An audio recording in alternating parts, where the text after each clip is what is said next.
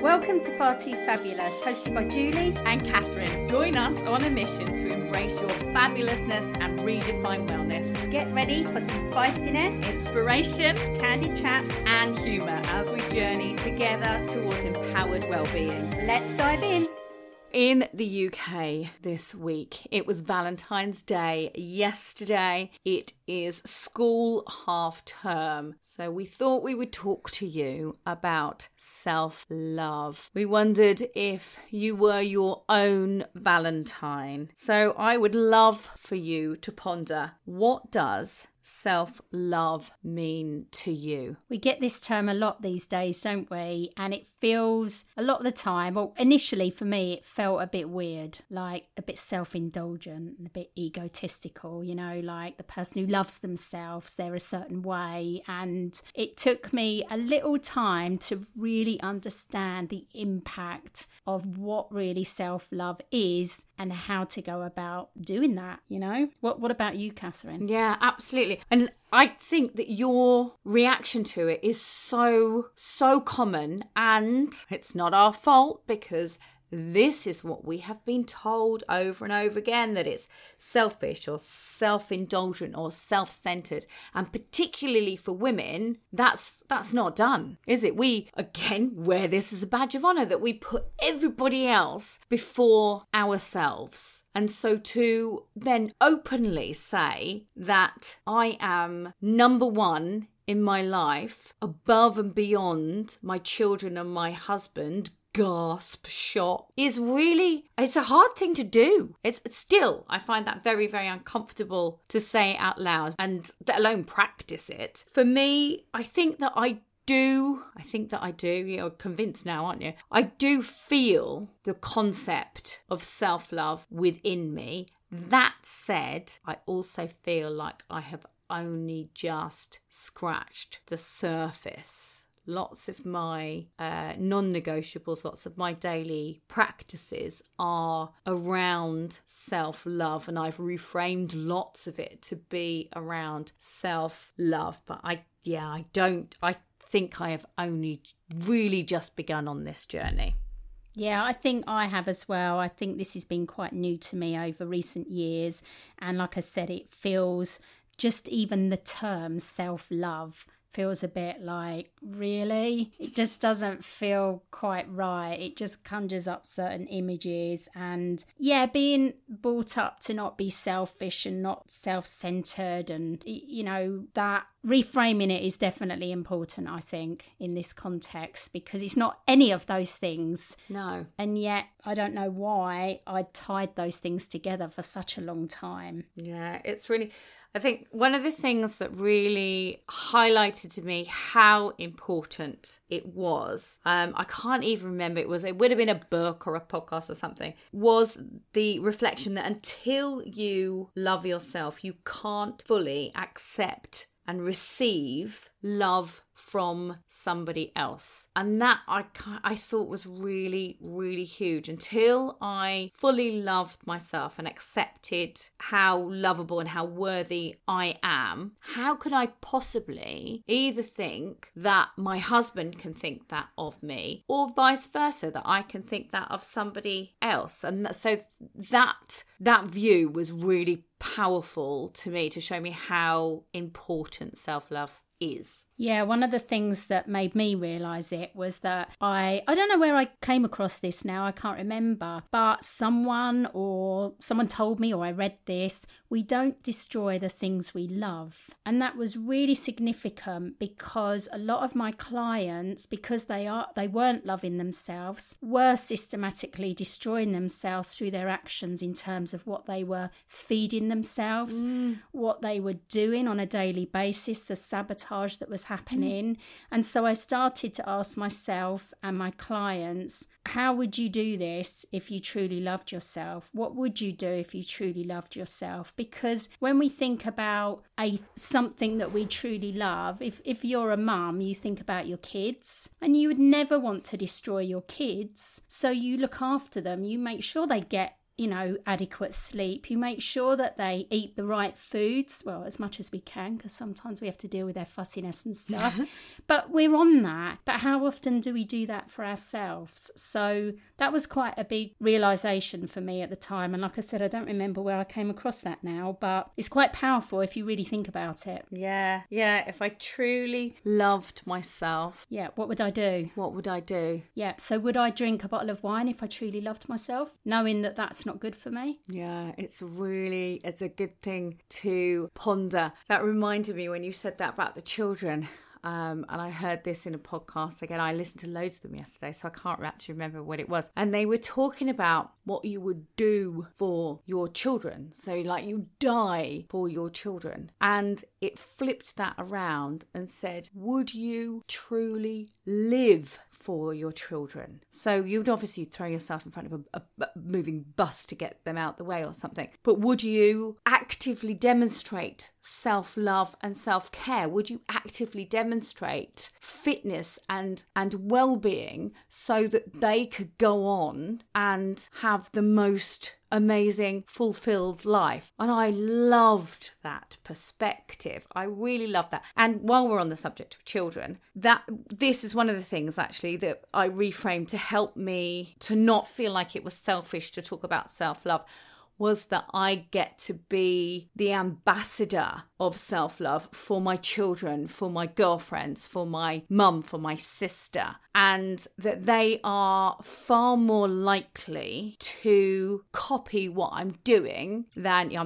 kids, don't you? They're not going to do as I tell them. They are far more likely to watch what I am doing and copy that. So that really helped me with the reframing of self-love. Yeah, that role model aspect I think is really, really important. I think especially when we've got girls growing up in the society today, the judgment that they have on themselves about the way they look or how they're being, it's so huge. And that's not to say that the boys don't need to also love themselves. But, as a female, I'm very mindful of, in front of my children, being as kind to myself as possible. I never would say I look fat in this, and I would never say anything like that in front of my children, because those things aren't good. But how often would we say these sort of things internally, our internal monologue, and the impact that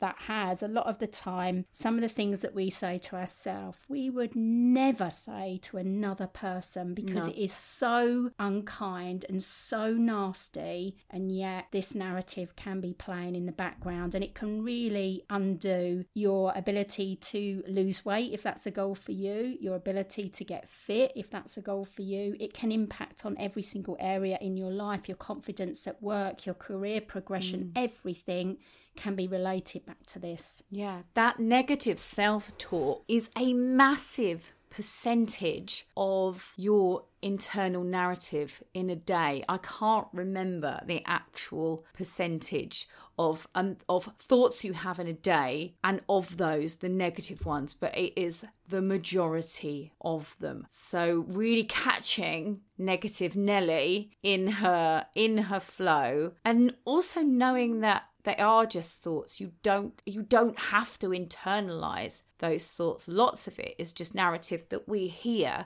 around us all of the time, social media, all that sort of stuff, and we pick up on it. We almost didn't even realize we kind of got hold of it, and it's now within our mind and our sphere. So yeah, being really, really aware of that. The body follows the mind. I really like that saying as well. And so, what we've got, and I like how you would think about your health and everything on the outside relates to your inside. It's an inside out job.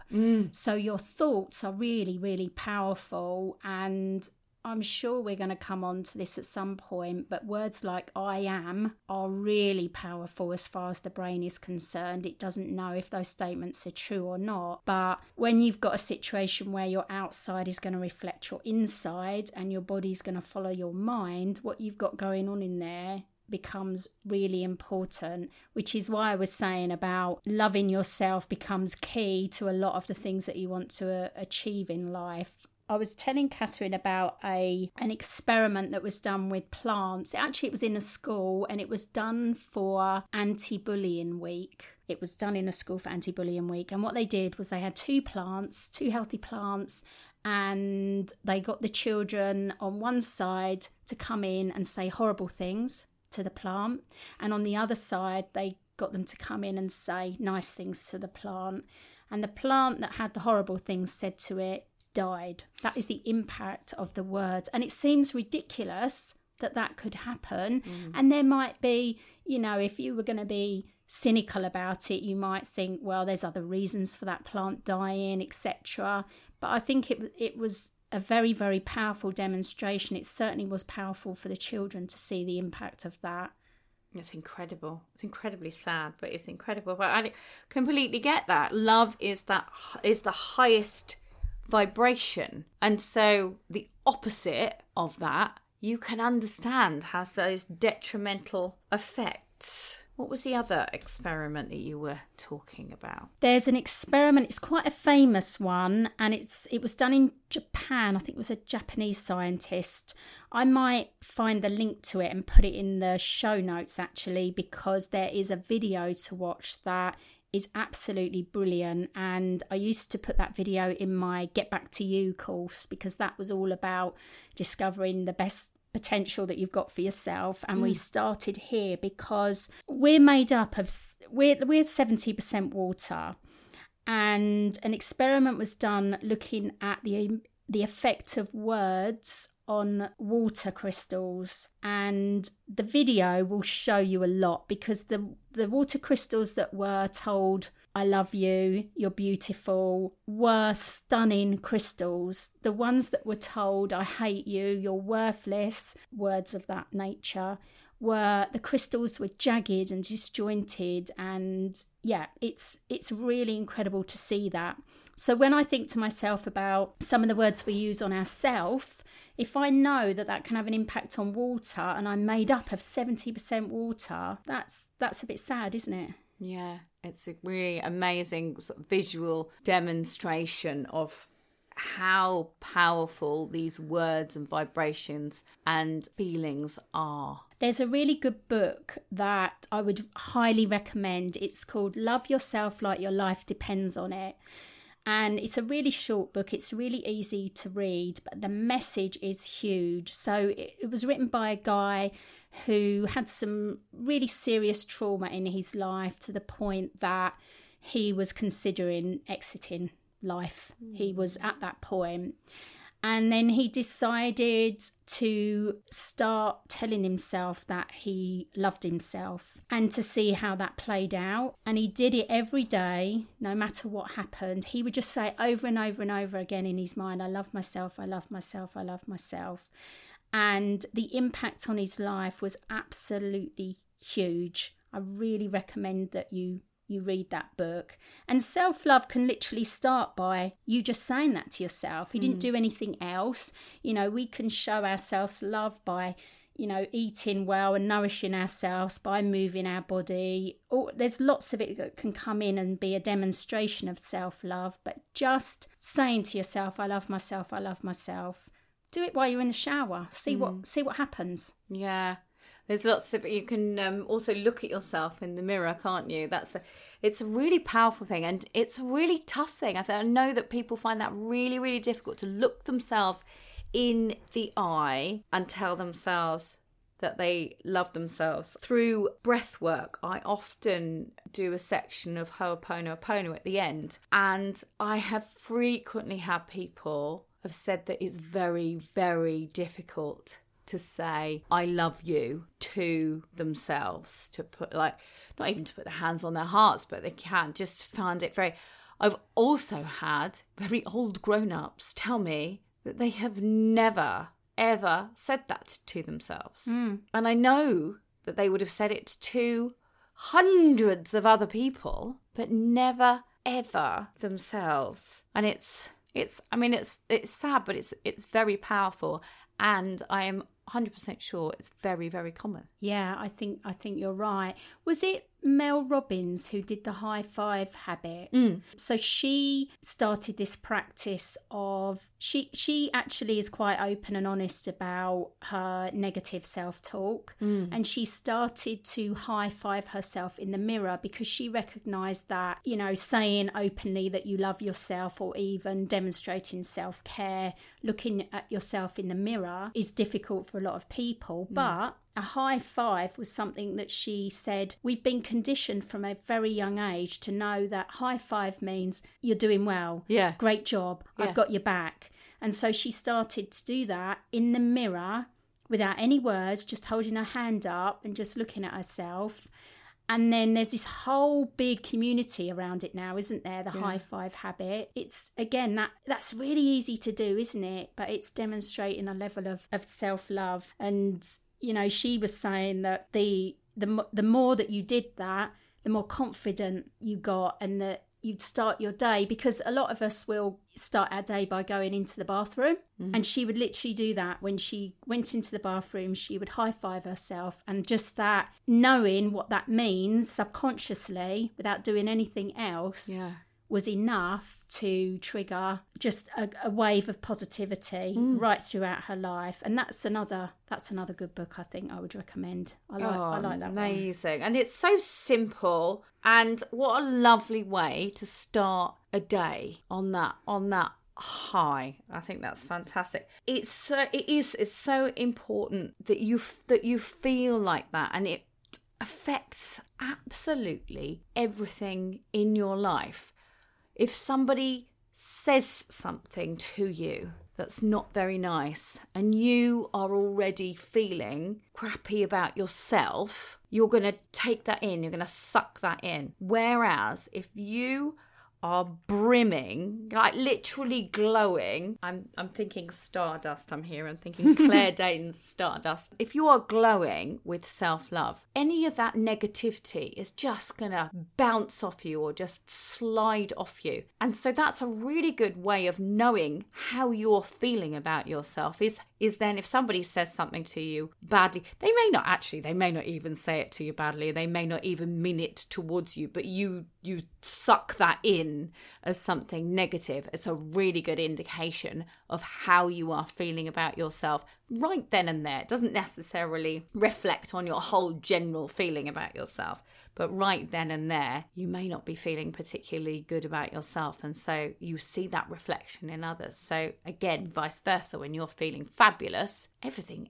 looks better. Everything feels better. Yeah, it's true. And I think the more you love yourself, the less nonsense you're going to tolerate. You know, that negativity will tend to bounce off you. A few episodes ago, we were talking about starting off the morning with our stress bucket emptied. Do you remember us talking about that? And that resilience, and you were saying about the things you do to make sure that you're starting off from that positive state of mind. I've already mentioned a few times about my morning routine, even just those 7 minutes of the Calm app, that's how I start my day.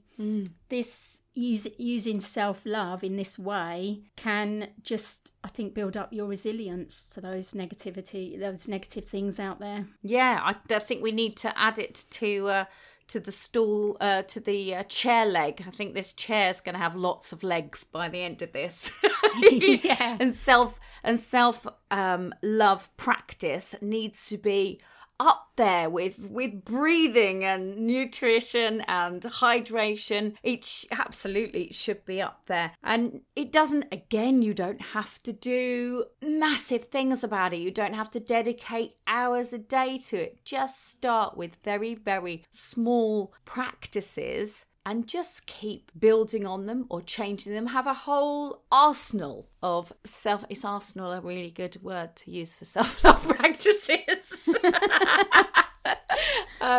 Yeah, so anything. What practices do you use, Julie, for your within your self-love routine? So when I'm in the shower, I do, as a fan of EFT and as someone who's qualified in that, I have a little mini EFT routine that I do when I'm in the shower that is about self-love. So it's got, certain words in there that I just say. It takes me about, I don't know, probably 2 minutes to do, and it's just reminding myself that I'm doing a good job, I'm okay, all of that kind of stuff. So yeah, there's that side of things. And then for me, self-love also is about making sure I'm nourishing myself, getting out in the fresh air. Even me being very militant about my sleep and turning off my phone at a certain time of night is an act of self-love, I think. Yeah,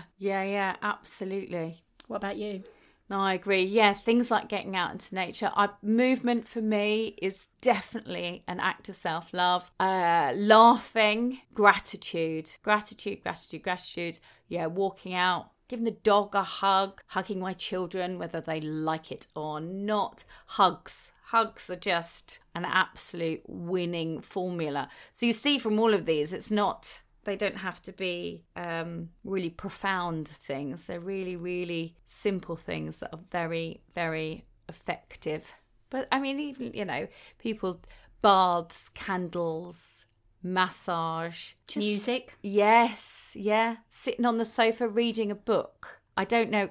I love that. I love doing it, and I don't know why I don't do it more often. Again, it plays into that whole self-indulgent thing, doesn't it? How dare you lounge on the sofa with a book? There's so much guilt, isn't there? Especially when you're a mum, around supposedly not doing anything. Yeah. Even though you're reading a book or something, and you are, in not doing something, you're actually giving yourself some self-care. But we can feel guilty about it. Yeah, absolutely. But the reward from that is so much bigger than just those 10 minutes on the sofa reading a book. And that's one of the reasons we decided to do this episode this week. As I said, it's half term in the UK, and I imagine there are lots of mamas that are constantly this week putting everybody else's needs in front of their own. I imagine their boundaries have been trampled, and routines go out the window. Window, and you'll see that play out. You'll be in exhaustion. I mean, when the routines go, that's it, isn't it? You tend to feel very exhausted. You don't really know where you are, what day it is, what's going on. So it's even more important. It's even more important in these times. Don't let them go when it gets busy, when other things are happening, when habits are changing, or when routines are changing. Hold on to those self-care habits for dear life. They are so important. Yeah, they absolutely are, and it doesn't have to be anything really big, like you said. And when we are in the half term or looking after the kids, and we feel like we're putting our needs last, just remember that in order for us to be the best for our family, we got to look after ourselves first. It's that old one, isn't it? Put your own oxygen mask on first before helping others. It's so cliche, but it's so true. We literally are better if we're looking after ourselves first. It seems selfish, but it's actually the total opposite. It is the total opposite. It is absolutely essential. I do say it very, very frequently. I hope people hear it. I hope it lands. I really do. And for just a fun thing with regards to self-care, we've both read Roxie Nafusi's Manifest. Have I said her surname right? I think I don't know. I hope I have. And apologies if I've said that wrong. And she says, at the core of manifesting is your self-worth, your subconscious belief about what you deserve, and your capacity for self-love. So basically, if you do not feel worthy of receiving whatever it is that you desire, even if it's secretly, you will not be able to receive it until you value and love yourself. So if that is not a reason to get high-fiving in the mirror, to be whispering sweet nothings to yourself, and to be creating a self-care routine. Again, it's part of my non-negotiables in a day. If that is not reason to do it, I don't know what is. No, I really like that manifesting section in her book, because I've seen this play out with loads of my clients, especially those that want to lose weight. Even if they're doing all the things, the exercise and the diet, if underneath it all they don't have their self-worth there, they're never going to lose that weight. It just won't budge. No, they'll reach that ceiling, that glass ceiling, the level of belief they have in themselves, and then they will self-sabotage and they will drop straight back down to where they believe they should be. Oh, there's that should word. Yeah, we don't like trying and we don't like should, do we? No, absolutely not. It's really difficult, I think, to put across how important this subject is. Yeah. It's so important. But I think if you think about the impact on that plant, impact on that water crystal, and then think about, catch yourself some of the times that you'd say something, you know, you might actually say out loud, oh, such an idiot, or whatever it is. Is just note that and then turn it around and correct it. Once you start doing that a lot, it becomes more of a habit. I don't know if you've noticed it. I mean, we have been talking about habits as well. And of course, what you repeatedly do becomes your norm. So, yeah, I'm quite good at it now of just noticing when I'm saying things like that and then turn it around. You know, if I was going to do something and I say, oh, that was stupid. I'm so stupid. I might just go, stop. Yeah. You weren't stupid. You acted at the time with the best knowledge that you had. Yeah. Yeah, absolutely. I remember our lovely friend Susie Ashworth giving up calling herself a cover the children's ears, please, dick.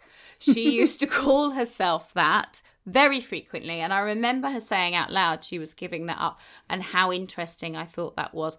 Because if you keep saying that over to yourself, your subconscious is there listening, taking full notes, and that's what you're going to think of yourself. Yeah, indeed. So just doing simple little things. I mean, start by just saying in your head, I love myself, I love myself. Tie it to something, because we spoke about this with habits. So maybe every time you stop at a red traffic light, just in your head say, I love myself, I love myself, I love myself. I like the red traffic light. See what you did there. While you're cleaning your teeth. Yeah. You could do I love myself, I love myself, I love just do it in your head.